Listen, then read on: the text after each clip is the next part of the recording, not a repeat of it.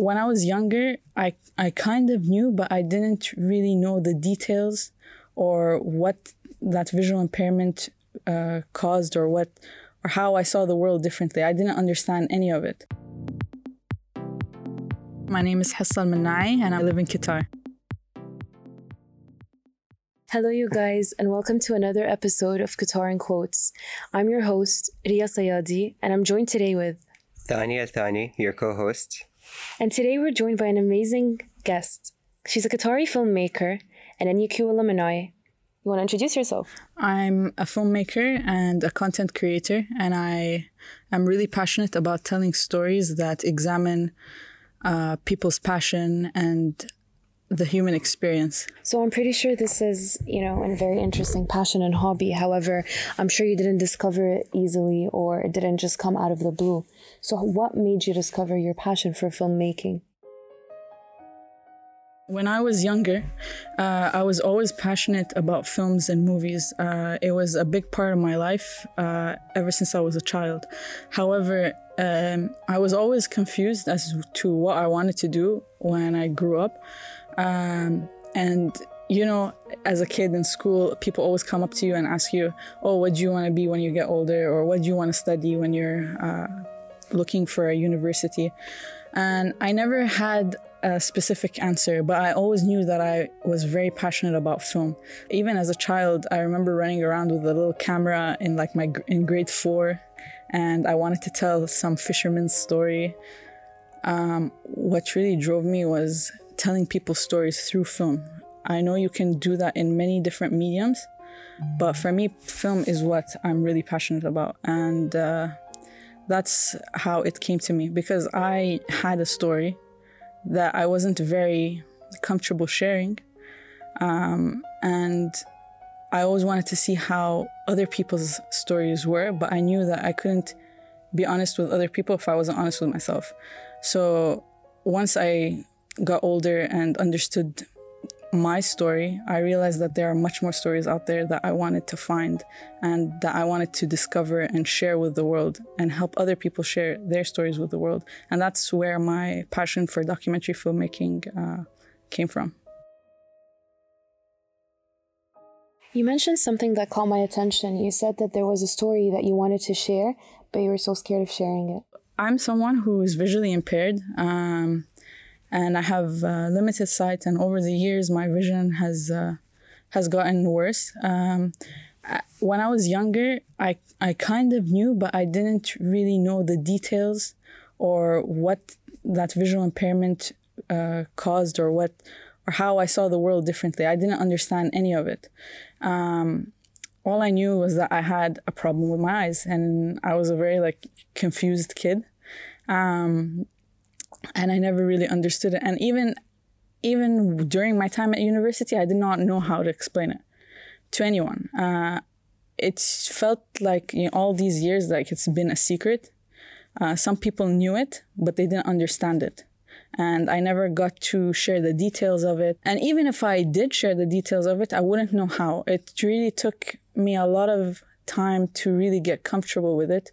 Growing up, it felt like it was an issue. But I realize now that it's just a part of me and it's just something that makes me who I am. And I'm very comfortable with that. And I will proudly share that with anyone. But it took a long time for me to really understand it. It made me think at a very young age, this is something that I'm dealing with. I wonder what other people are dealing with. Do they have something that's there that they're hiding? Do they have an issue that they really can't talk about? Do they have an issue that they think others might not understand? Are they afraid of being misunderstood? And it really drove me and created this passion for filmmaking where I want to examine a real human experience, a real connection.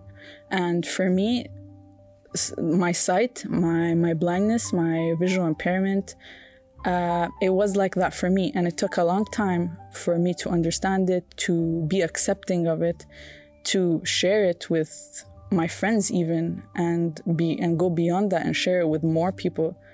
I used to not even talk about it, and now it's like on social media, like it's on my bio, like visually impaired filmmaker or one-eyed filmmaker. For me, it's an invisible disability. You can't really see it. And if I didn't tell you, you wouldn't know it. But I will proudly say it because it's a part of me and it shapes everything that I do in my life. And it's a part of me. And that's why I think it's important to examine the human experience. This is why I think it's important for people to speak up and just be true to themselves. So I'm really curious about something. Was NUQ your first choice of, university? NUQ was my first choice. I applied to a few universities, but NUQ was definitely my first choice. In NUQ, did you experience any instance with a professor that was uncomfortable or just memorable or just all in all funny? A story that really comes to mind straight away. And it was back when I was taking acting class with Professor Anne Woodworth. And credit to Anne, she was an amazing professor. And I had a lot of trouble in her class because I was going through a lot. And it was very hard for me to step out of my own shoes and just be there, just be present in the class. And she really taught me the importance of being present in the class. And one way she did that was we were playing a game and it was like an exercise of like trust. And we were all standing in a circle, and she does this, I think, with all her classes. So we were standing in a circle and she gave us a ball, like a tennis ball to throw around. And basically, if I was looking at you, I'd say Ria, and I'd throw the ball to you. And you would do that with another person in the class. And then she would up the stakes and the ball would turn into a pen. So she would give us a pen and we'd throw it around. During the game, no one really threw anything towards me because they know that I can't really tell or judge distance very well and that I had a problem with depth perception. So I think I caught the ball and then I threw it, but I had a bad throw. So after that, nobody threw the pen at me, nothing. And then she changed it and she gave them a raw egg. And I just stood there and I said in my head, I know someone will throw this egg at me and I really hope they don't. So I was, trying to act quiet, looking down. I didn't want anyone to look at me and throw the egg towards me. But no, this girl, Nofa Salati, who's a good friend of mine, who is a classmate, was standing across the room and she laughed. And I knew when she laughed that she was going to throw the egg in my direction. And she said, Hassa. And I said, please don't. And Anne Woodward's standing outside the circle and she's laughing. She's like, yes, do it. Now you said her name, you have to do it. And I said, no, I can't catch it. And she said, no, you can and you will catch it. And everyone was freaking out in the room because they knew that I would probably drop the egg. And I was panicking. And Nof looks at me and she's like, calm down. It's just you and I here. Just put your hand out and you're going to catch it. And I was convinced that I wouldn't catch it. Everyone was laughing. And suddenly everything went quiet. And everyone was just staring at Nof and I. And I had my hand out and I said, I'm not moving. I'm not doing anything. I'm just going to put my hand in front of me and you just throw the egg there. And I caught it and it was like just this 2 minutes of silence. It was just nice being around a group of people who didn't assume what your limitations would be. And I really thank Anne Woodworth for her classes and for always like pushing me to do better. You know what's interesting? I took an Anne Woodworth class and we did the same exercise. I think it's a thing that Anne likes to do to build suspense. She does it with a lot of people. I hope you didn't drop the egg. We didn't drop the egg, but suspense was indeed built. Yeah. And it does prove to you that there is really no limitations to what you can do. So that's true. So what was the first film you directed and produced? The first film I produced was actually in Danielle Beverly's class. It was called Mkhammar, and it was directed by my classmate Sulaima, and Noura Ibrahim also worked on sound on that film. And it was our first film, and it was about examining the Palestinian identity through a conversation between two brothers.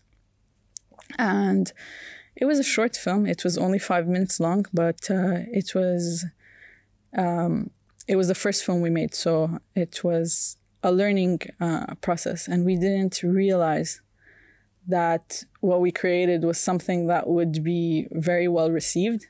And we enjoyed it. And it ended up, someone came to us and told us, oh, you should submit this to Media Awards. And we didn't think it was that good. And we said, no, it's fine. We'll. But then we ended up posting it to Media Awards, and everyone was like, during this class screening, everyone was clapping for us, and even Scott Curtis was there, and he stood up clapping for us, and I remember me and Sulaima looked at each other and we're like, is it that good? We didn't realize, but it meant a lot to us seeing how well received it was, It meant a lot to us because when you're working on something, you don't really know how it's going to end up. And yeah, it just made us realize, like, you just have to trust the process and you have to keep working. And when the time comes, hopefully people enjoy it. It's really funny that it's the projects that we work so hard on and invest so much time in, we sort of contemplate them, and we feel really hesitant towards the projects that we work on. We feel like they're never good enough. And we sort of wait for others, acceptance and applause in a sense. What upcoming projects do you have? I just finished a short film that I did on my own. There's like no funding. It's called Beyond Broken Walls. And it's about an artist's internal struggle. I don't want to say much about it. It's another short film that I did with no budget, no crew, no one. Would you like to tell the listeners where is the documentary going to be premiered, aired? I'm still deciding, but we just finished it, and I have another project that I'm also working on, and that one is more of a passion project for me. It's something that is extremely important to me, and it's a story it's a video about blindness and visual impairment. And that is a topic that's extremely important to me. And I wanted to look at it from a different perspective. And it's about, I don't want to say too much because I want the film to speak for itself. You're being so secretive. Yeah, extremely. And I'm working on it, and hopefully I'll be done with it soon. So we'll see where that film takes us. So there are many renowned Qatari filmmakers, AJ Al-Thani, Hind Fakhru, Amal Al-Maftah, and many other Qatari filmmakers. How do you want to be known? How do you want to leave your heritage and your mark in Qatar and in general to just Arab women? First of all, credit to AJ, Hind, and Amal. They're amazing filmmakers, and they're all different in their own special way. And AJ actually and Amal are good friends of mine, and I'm always very supportive of, the projects that they create. Whenever I see them, I always feel happy, to see the stories that they come up with, and I'm just I'm proud of the work that they are doing. I think all of us are different. For me, personally, everything that shapes me plays a huge role in the films that I create. They're the reason I pursue certain stories. They're the reason that I want to tell stories in a different perspective. And I know that, let's say, if I wasn't visually impaired, the stories I'd be telling would be very different. That is very true. And for me, that's a plus, For a long time as a kid, I thought that maybe this would be a hindrance, but it's not. I am very comfortable with it. I'm very comfortable with the way that I see the world, even if it's limited. And it really shapes the stories that I go after, the stories that I want to tell.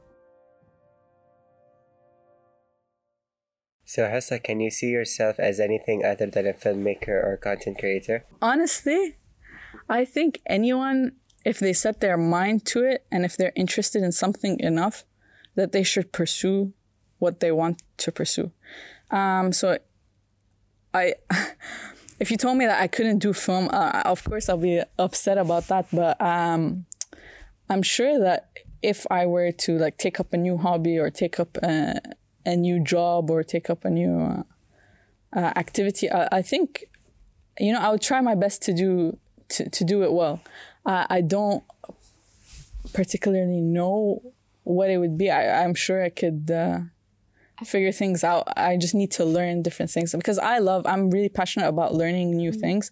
And if I like it enough, I'm sure I could pursue it. So what advice would you give young Qatari filmmakers, female filmmakers, let's focus on the women, who want to pursue filmmaking or graphic design? What advice would you give them if they're being indecisive due to their societal norms? What I would tell them is, you know, there's a lot of people who don't leave their comfort zone or they conform to societal like norms, you know, to live a life that society approves of, you know. If you are passionate about something, go out and do it. Because at the end of the road, and there's an end of the road for everyone, when you reach that end of the road, you don't want to look back and say, all I did was what people expected me to do, and I did not pursue what I wanted to do. Honestly, Hassa, this has been a very interesting episode. That's true. You just introduced all our listeners to a new and different way to engage with filmmaking and how there are different stories that ought to be told and ought to be listened to. Thank you everyone for listening to today's episode. Yeah, thank you everybody. We hope to see you in future episodes. We really hope you enjoyed it. Stay tuned.